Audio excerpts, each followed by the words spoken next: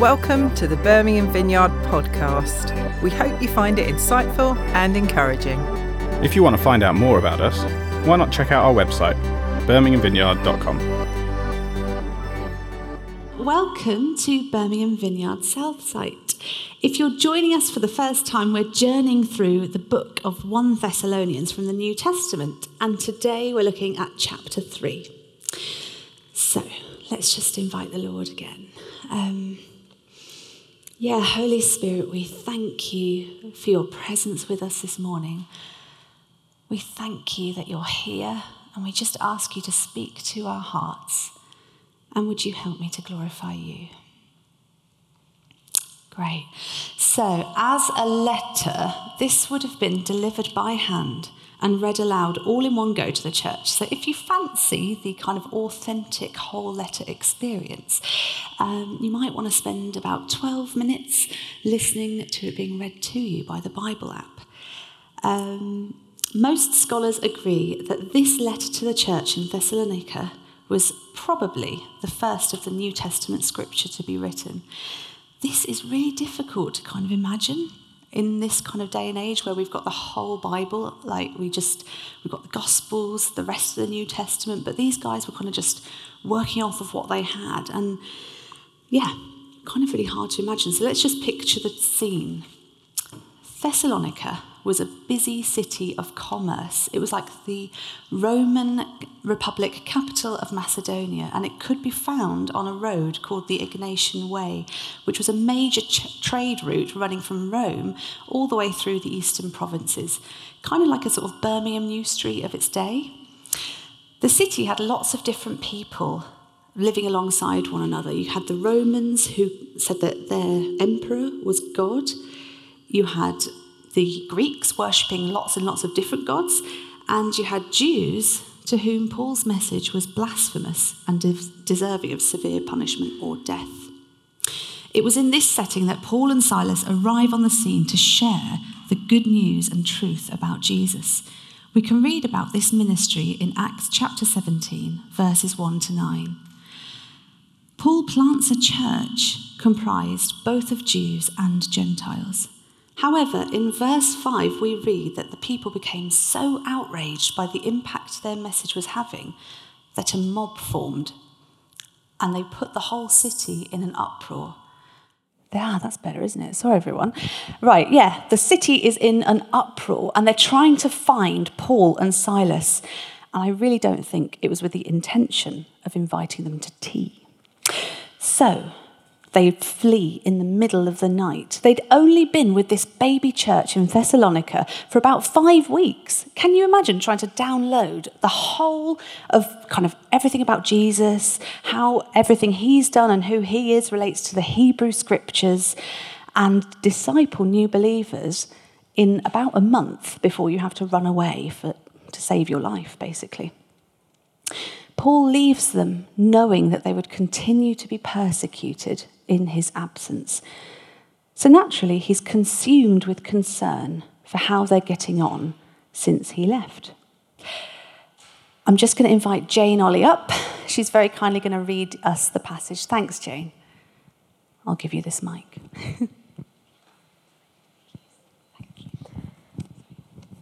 So when we could stand it no longer, we thought it best to be left by ourselves in Athens. We sent Timothy, who is our brother and co-worker in God's service, in spreading the gospel of Christ, to strengthen and encourage you in your faith, so that no one would be unsettled by these trials. For you know quite well that we are destined for them. In fact, when we were with you, we kept telling you that we would be persecuted, and it turned out that way, as you well know. For this reason, when I could stand it no longer, I sent to find out about your faith. I was afraid that in some way the tempter had tempted you and that our labours might have been in vain. But Timothy has just now come to us from you and has brought good news about your faith and love. He has told us that you always have pleasant memories of us and that you long to see us, just as we also long to see you. Therefore, brothers and sisters, in all our distress and persecution, we were encouraged about you because of your faith. For now we really live, since you are standing firm in the Lord. How can we thank God enough for you in return for all the joy we have in the presence of our God because of you? Night and day, we pray most earnestly that we may see you again and supply what is lacking in your faith. Now may our God and Father himself and our Lord Jesus clear the way for us to come to you. May the Lord make your love increase and overflow for each other and for everyone else, just as ours does for you. May he strengthen your hearts so that you will be blameless and holy in the presence of our God and Father when our Lord Jesus comes with all his holy ones. Thanks so much, Jane. Great. Okay, so before we really dive into that text, I just wanted to notice something in Paul's Greek, which is pretty cool. Great. So, Paul addresses his prayer to God our Father and the Lord Jesus Christ.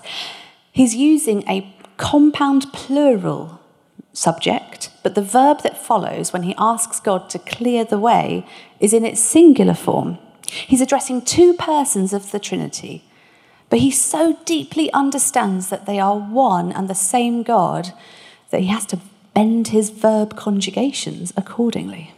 Very exciting. Okay, so the two main points we're going to be drawing out from the passage this morning are, number one, we are destined for trials and suffering. And number two, we're designed to comfort and to be comforted. So, destined for trials and suffering. It's not the most appealing manifesto. I don't think that Paul would win many elections based on that promise. But in verses 2 and 3, he writes that he sent Timothy so that no one would be unsettled by these trials, for you know quite well that we are destined for them. Has anyone else noticed how often Paul adds, as you know, into his writing? It's almost like he thinks we might forget things when the going gets tough. He goes on in verse 4 to remind them, we kept telling you that we would be persecuted, and it turned out that way, as you well know. So Paul has been travelling around the known world to spread the good news of Jesus Christ and the presumably less good news of the certainty of persecution and suffering for those who follow him. His controversial message provoked a huge backlash in Thessalonica. But can we relate to what Paul's writing when the stuff that we're facing is pretty different to what Paul's facing? Suffering is a very subjective word. It will mean something different, which is unique to each of us, depending on the events of our lives up until now. We'll all be able to see something in the news or listen to a friend and see suffering in their circumstances, but we might find it a bit harder to kind of reach out if it's us. The fact is, whether big or small, we cannot live a life on earth without encountering trials and pain of one sort or another.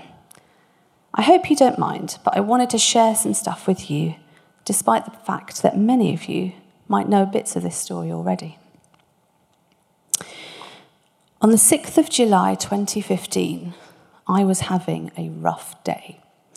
I'd been up all night with our 6-month-old daughter, and I hadn't stopped going all day, thanks to our exuberant 2-year-old son. I'd found the 18 months or so leading up to that point pretty trying. We'd gone through some fairly traumatic things with a different church.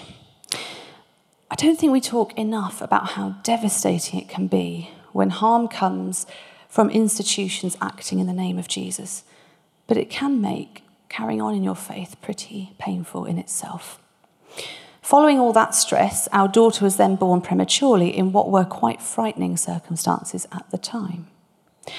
On that July day, I felt as though I'd had enough. I just couldn't get Snow to settle. I was walking back and forth, rocking her, while simultaneously trying to entertain Rue and respond to his constant tugging on my clothes. I have a very vivid memory of coming to a standstill in the dining room, looking upwards and just crying out to God. I was joining the sounds of the little ones anyway, and I pleaded with him aloud. Please, I said, please could you give us some rest? Please could there be a period of time when nothing else goes wrong. Please help me. Please let things be okay for a while. It was such a simple prayer, but I'll never forget that moment. I was being really real with God. I was letting him know the truth of my sorrow and telling him exactly what I thought I needed. Have you ever been there? Have you ever got to a point where you just think, I've already had more than I can handle, and I just want to pause on the painful stuff for a bit to give me time to recover? That night, as I was starting to fall asleep again, after Snow had woken, my phone rang. I looked at the phone screen and saw it was my mum calling. I answered quickly because I didn't want any disturbance, obviously, and I was pretty annoyed I'd not put my phone on silent. "Mum," I snapped, "it's nearly 2 a.m. What do you want?" But it wasn't my mum's voice at the other end. It was my stepdad, calling to tell me my sister had died. "What?" I managed, not really registering anything else that Max was saying. I hung up the phone, went downstairs, and obediently took the cup of tea that Rob gave me, because what else do you do in a crisis?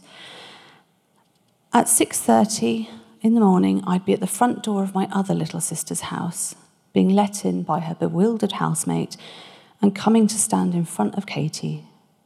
I was lost for words, and I was just able to nod as she said to me, "It's Alice, isn't it?" Needless to say, the pain and suffering of the months that followed caused the preceding months to pale into insignificance as we were torn apart by grief and all that stuff. I had prayed for my sister to be healed for years. So what went wrong? I told God exactly where I was at, how much I needed him to give me a break. And instead of getting better, things got immeasurably worse. Had he let me down? Had he turned away? It might be easy to start thinking like that. And I couldn't stand here before you today and say that I never ranted and raved at our Heavenly Father about it all. Thankfully, there's nothing we can say that can shock him or change how he sees us. He already knows what we're thinking anyway. But more than that, we live in this bizarre time, this kind of now and not yet, that phrase you might hear in the Vineyard a little bit. We're waiting for the fullness of what Jesus has achieved on the cross, when the kingdom of God does break through, but we still exist in the mystery of pain and prayers not answered in the way or the timing that we would hope. And that can be such a heartbreaking path to tread. But the truth is, we have an enemy who, right from the very beginning, wanted us to doubt the things that God had said, so that we doubt who he is and his love for us. In verse 5, Paul says, "I sent to find out about your faith. I was afraid that in some way the tempter had tempted you, and that our labours might have been in vain." Paul knew that when we're really in the depths of despair, the devil can have a field day in our thought life. How could God be good if he lets that happen to you? Would a God who loves you watch you suffer? Maybe you aren't worth his love. Maybe God isn't so powerful after all. Maybe he just can't do anything about what you're going through. Paul knows all too well that when we're hurting and broken, thoughts like this creep in, but he's attributing these to the enemy. He describes it as temptation. We're being tempted to believe something that isn't true about who God is and who we are in him. God is a promise keeper. But did God promise us a pain-free life on earth? No. Paul had made this quite clear to the Thessalonians, and Jesus himself said, "In this world you will have trouble, but take heart, I have overcome the world." Far from promising us an easy ride, Jesus tells us we will experience the opposite, but with the ultimate hope of his victory in the end. When we don't see the healing, the wholeness, the answers here on earth, we can rest assured that Jesus has the final say in the matter. And in the meantime, we can bring our sorrow and our disappointment to him. When we're with him in eternity, he promises he will wipe every tear from our eyes, that there will be no more death or mourning or crying or pain, for the old order of things has passed away. That is the amazing future we can look ahead to, while enduring the suffering that Paul says we're destined to experience for now. You know, as a mental health nurse, I have read so much research and seen so much evidence of the power of hope. Our hope is in something, someone, so much more reliable than anything we have to offer here on earth. Jesus himself and the certain joy-filled future he has secured for us. Or, as Rob put it in small group this week, being a Christian doesn't mean the absence of suffering, it means the addition of hope. Thanks for that one. So, why did I say earlier that you might be familiar with my story? That brings us to our second point. We are designed to comfort and to be comforted. I am not standing here before you today in love with Jesus because there's something special about my faith. No. The reason I wanted to keep going is that I know he is worth it all. And the reason I was able to keep going, the reason I think it's likely some of you already know at least part of this story, is that so many people in this room and several other dear sisters and brothers in Christ walked and continue to walk this journey with me. He hid me in the shadow of his wings, and he surrounded me with the best family I could ask for. You guys. One friend from church changed all of his plans that very day to drive us down to Essex so we could be with my parents. Our small group gathered tightly around us when we came home. They and other friends from church cooked for us and left kind gifts in our home for us to come back to.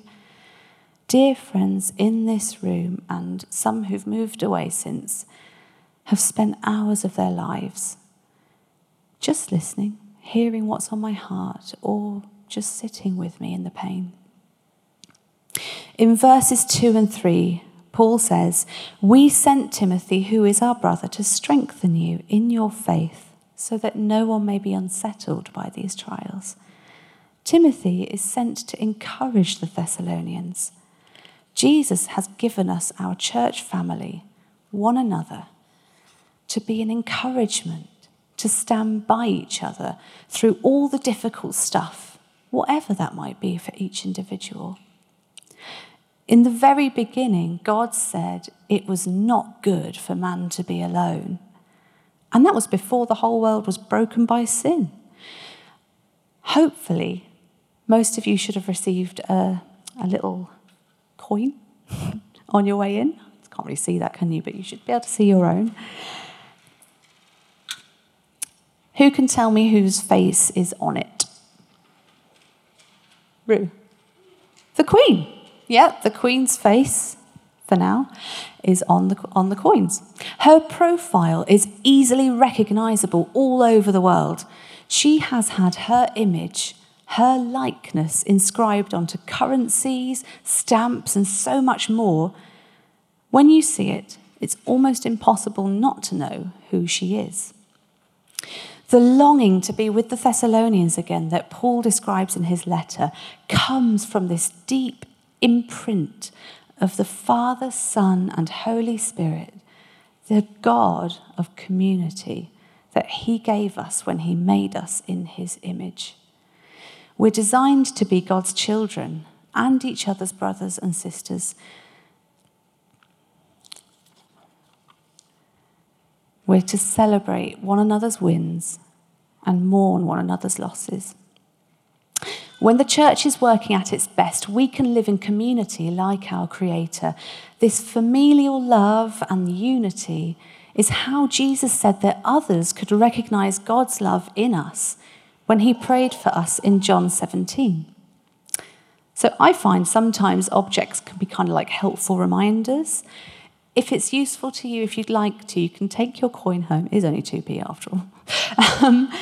And you can maybe reflect when you see it on what it might mean or how it might look in your life to be made in the image of God. In verse 7, Paul goes on to say, "In all our distress and persecution, we were encouraged about you because of your faith." This time it's Paul's turn to be encouraged by the church. And what is it that encourages him? It is their faith that is persisting even through the persecution they are facing.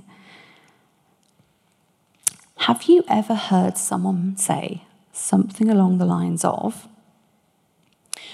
"Oh, babe, I love your makeup. Those eyelashes are life." Or, "Wow, you have to try this quinoa salad.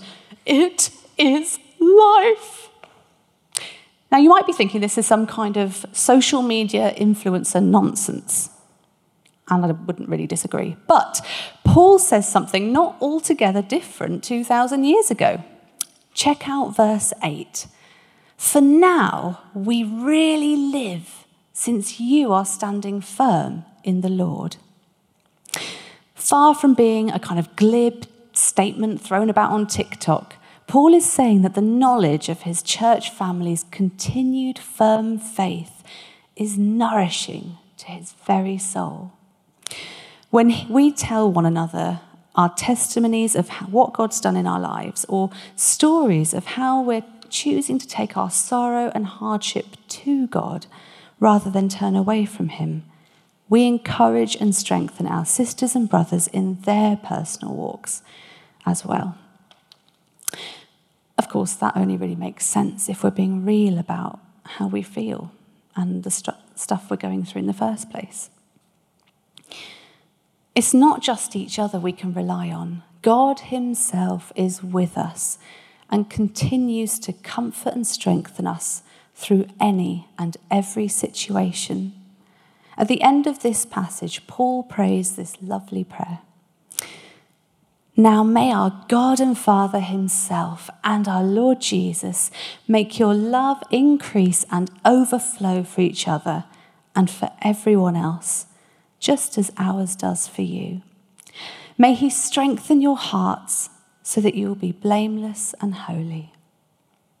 Paul is praying that what the Thessalonians are already doing really well, their love for each other, would continue growing.